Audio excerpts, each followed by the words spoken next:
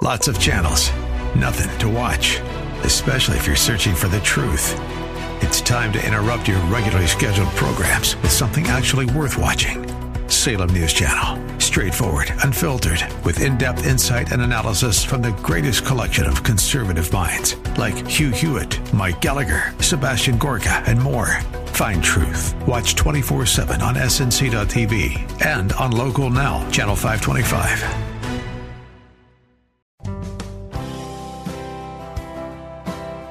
Hey, Pastor, doesn't science disprove the Bible? Isn't Genesis just a fairy tale? Is God for real? Did he really create everything in 6 literal days? Didn't God just use the Big Bang? Why is there death and suffering? Do you really believe the Bible? Didn't man evolve from apes? For answers to these questions and more, stand by for Believing the Bible. Grandpa, guess what? My teacher said that bacteria can swap their DNA. She said that shows they evolved. Is that a fact? Did you ask your teacher how she knows? What did the bacteria evolve into? Oh, Grandpa, it's in the science book, so it's gotta be right. Science books used to say that if a pregnant woman had a lot of bad thoughts, the baby would be born deformed. But that was wrong. So be careful about trusting everything in a science book. But the book I do trust is the Bible, the Word of God. It's never been proven wrong. When I asked if anyone knew what bacteria evolved into, I knew the answer was, they didn't. Life on Earth hasn't evolved up from bacteria, but was created. Do you know where to read about that? Are you talking about Genesis, Grandpa? Yes, indeed. In the book of Genesis is the account of the 6 days of creation. In Genesis 1:26 and 27 we read, Then God said, Let us make man in our image, according to our likeness. Let them have dominion over the fish of the sea, over the birds of the air, over the cattle, over all the earth, and over every creeping thing that creeps on the earth. So God created man in his own image. In the image of God he created him. Male and female he created them. But what about the bacteria swapping their DNA? Doesn't that show some kind of evolution? Actually, it depends on how the word is being used at the time. The basic meaning of evolution is change over time. But what the science book is trying to say is that over time, that bacteria changed into you and me. But that's crazy. What's really happening to those bacteria, Grandpa? That's a great question. You see, many bacteria can indeed swap or transfer some DNA or genes, such as resistance to antibiotics. But there was no new DNA made. For example, penicillin-resistant bacteria were found in the frozen bodies of humans who died decades before penicillin was discovered. You see, that information was already there and didn't just happen. So where did all the information come from? From God? You're absolutely correct. God is the master engineer who designed all creation, and he even designed the tiny bacteria with the ability to adapt to all sorts of changes. And that's a fact. Welcome to Believing the Bible. This is Scott Lane, president of the San Antonio Bible-Based Science Association, along with Terry Reed, Dr. Carl Williams, and our producer Ed Salzwedel, all directors at SABSA. We are here to reassure you you can believe the Bible from the very first verse. We're going to talk today about bacteria, about plasmids, and about their ability to swap small segments of genetic information. But what's interesting about all this is that the evolutionists try to say that this is demonstration of evolution. But, Carl, aren't bacteria still bacteria after all of these generations of change? By golly, they are. And the point that I think is trying to be made here is that just imagine these bacteria as tiny computers. The computer has to have software to run, and the DNA provides the software. How's the computer supposed to work? So when penicillin was introduced to certain populations of bacteria, it killed them off. But there were some bacteria that had a software program that allowed them to resist penicillin.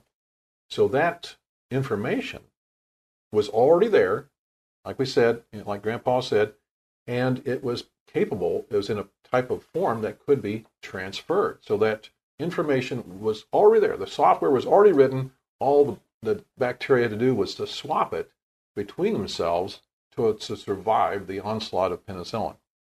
So no new information was made. No new code was written. No new programmer came along and upgraded these bacteria. They admittedly swapped existing software, just like you could swap a hard drive from one computer to the next. It's the same sort of process. Now, let's give the truth to this, that the plasmids, the ability of these bacteria to swap genetic information, is a rather novel process. It is not something that's going on within our own cells. Not within human cells, no, not within so-called eukaryotes. The prokaryotes, the bacteria kind, if you will, have that capability. But the eukaryotes, what we are, mammals, most complex organisms, in other words, multicellular organisms, do not have the plasmid capability. But it has not resulted in bacteria becoming anything different than bacteria. So we get into this whole idea of microevolution, of differentiation, of variation, of adaptation and mutation, as opposed to macroevolution, of one kind changing into another. Terry, you had a quote and some thoughts that address that. This is what the Darwinists do. In logic, it is called equivocation. They call changes in a bacteria, whether it be through gene swapping or some other mechanism, they call it evolution and say things like, see, you can see evolution happening. And then they use the term evolution for the general theory of evolution, which is a so-called single-celled organism becoming all of life on this planet. There's an example of this on the National Center for Science Education website. That's Eugenie Scott. And it says, a precise understanding of evolution will be critical for achieving energy independence, new drugs for the treatment of drug-resistant bacteria, and an understanding of the species-to-species jumps of bird flu and cancer. Then it says, you need to know evolution to be a player in the next century. Failure on this account will mean that the next generation of research breakthroughs will be coming from China and India and not the U.S. And right there, when they say you need to know evolution to be a player in the next century, they just switch terms. They're talking about the general theory of evolution, which is a simple, so-called simple single-celled organism, which we have never observed, to all of life on this planet. The examples they give are, again, bacteria, or it says species-to-species jumps of bird flu and cancer, which may be viruses. Mm-hmm. So they give examples of bacteria remaining bacteria, or viruses remaining viruses, but they use that to set up their statement about how you need to know evolution, which is the general theory of evolution. Yeah, what's really difficult about all this is they're stating that you have to know evolution, but their idea of evolution is that one kind changes into another, and it's never been observed. That in spite of all of this changing, all of this shuffling around of the deck, as we talked about earlier, bacteria are still bacteria. You are listening to Believing the Bible. This is Scott Lane with Terry Reed and Dr. Carl Williams. If you would like to learn more, go to sabsa.org. That is sabbsa.org. Today we're talking about how bacteria can swap information. Scientists love to play with bacteria because their lifespans are very short.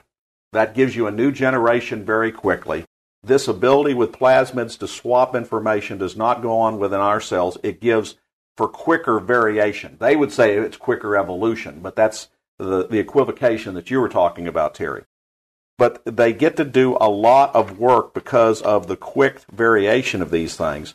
But they don't see the dividing line between microevolution, variation, adaptation, mutation, and macroevolution, of one kind changing into another. After all of this shuffling of the deck, bacteria are still bacteria. We do find evidence of microfossils, of variation within species, but we don't see one kind turning into another, which would be macroevolution. Antibiotic resistance, which you alluded to, is one big thing that is totally misunderstood. And it's not just antibiotic resistance that's misunderstood, it is resistance of insects to pesticides. That is not something that evolved, that is something that was pre-programmed into them. A great example of this is the Franklin expedition. 1845, the Franklin expedition set off to explore the Arctic. It was a tragic expedition in the fact that everyone on the expedition died. A few of them died early on the edge of the Arctic in what was called King William Island. Their remains were recovered in the 1980s, and in 1981, they did some forensic analysis of these bodies and found out that these bodies, and again, we're talking 1845, we're talking, Carl, how long is that before antibiotics were ever invented? Penicillin itself was produced and released somewhere around the 1940s.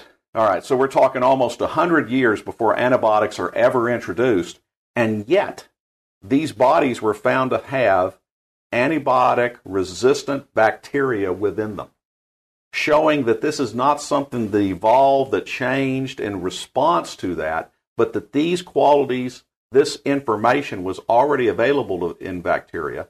And what happens with antibiotic resistance is not that new information is made, not that it adapts that way to make itself that, but that, and this is why doctors caution us, take your full regimen of antibiotics, is if you don't take the full regimen, if you stop when you start feeling better, which is what too many people do, you have now killed off all of the bacteria which was resistant, which was easily killed, but you are not making sure that the ones that are more resistant get killed off. And now you are setting up a strain that moves forward of that's only resistant types. We recommend that you check out Terry Reid's book on his website at Why Should You Believe. You can get access to a whole range of Dr. Carl Williams' books on Christian historical fiction on Amazon.com. And we also recommend Scott Lane's new book, What If God Wrote the Bible, which is available on Amazon, Barnes & Noble, and everywhere else. Information for creation events in our area are on our website's calendar page. For more information or to schedule a presentation, go to sabsa.org or call 210-599-7240. When you go to our website, you can click on a link to our newsletter. Our website has a link for contact information on which you can order our newsletter to be emailed to you, or you can call us. Also go to whyshouldyoubelieve.com. That is Terry's website containing articles looking at current day issues from a biblical perspective. SABSA meets the second Tuesday of each month at 7 p.m. We are now meeting at Faith Lutheran Church just south of the corner of Jones Maltzberger and Thousand Oaks. There you will find biblical apologetics and creation science teaching found nowhere else in Bexar County, as well as the availability of books and videos on these important subjects. If you missed any part of this show, you can listen to this show anytime by going to the AM 630 KSLR, the Word in South Texas website. Click on KSLR Podcast, scroll down until you find Believing the Bible. Please join us again next Saturday for Believing the Bible. I'm Scott Lane, and for Terry Reid, Dr. Carl Williams, and Ed Salzwell, thanks for listening, and we hope you found today a reason to believe the Bible.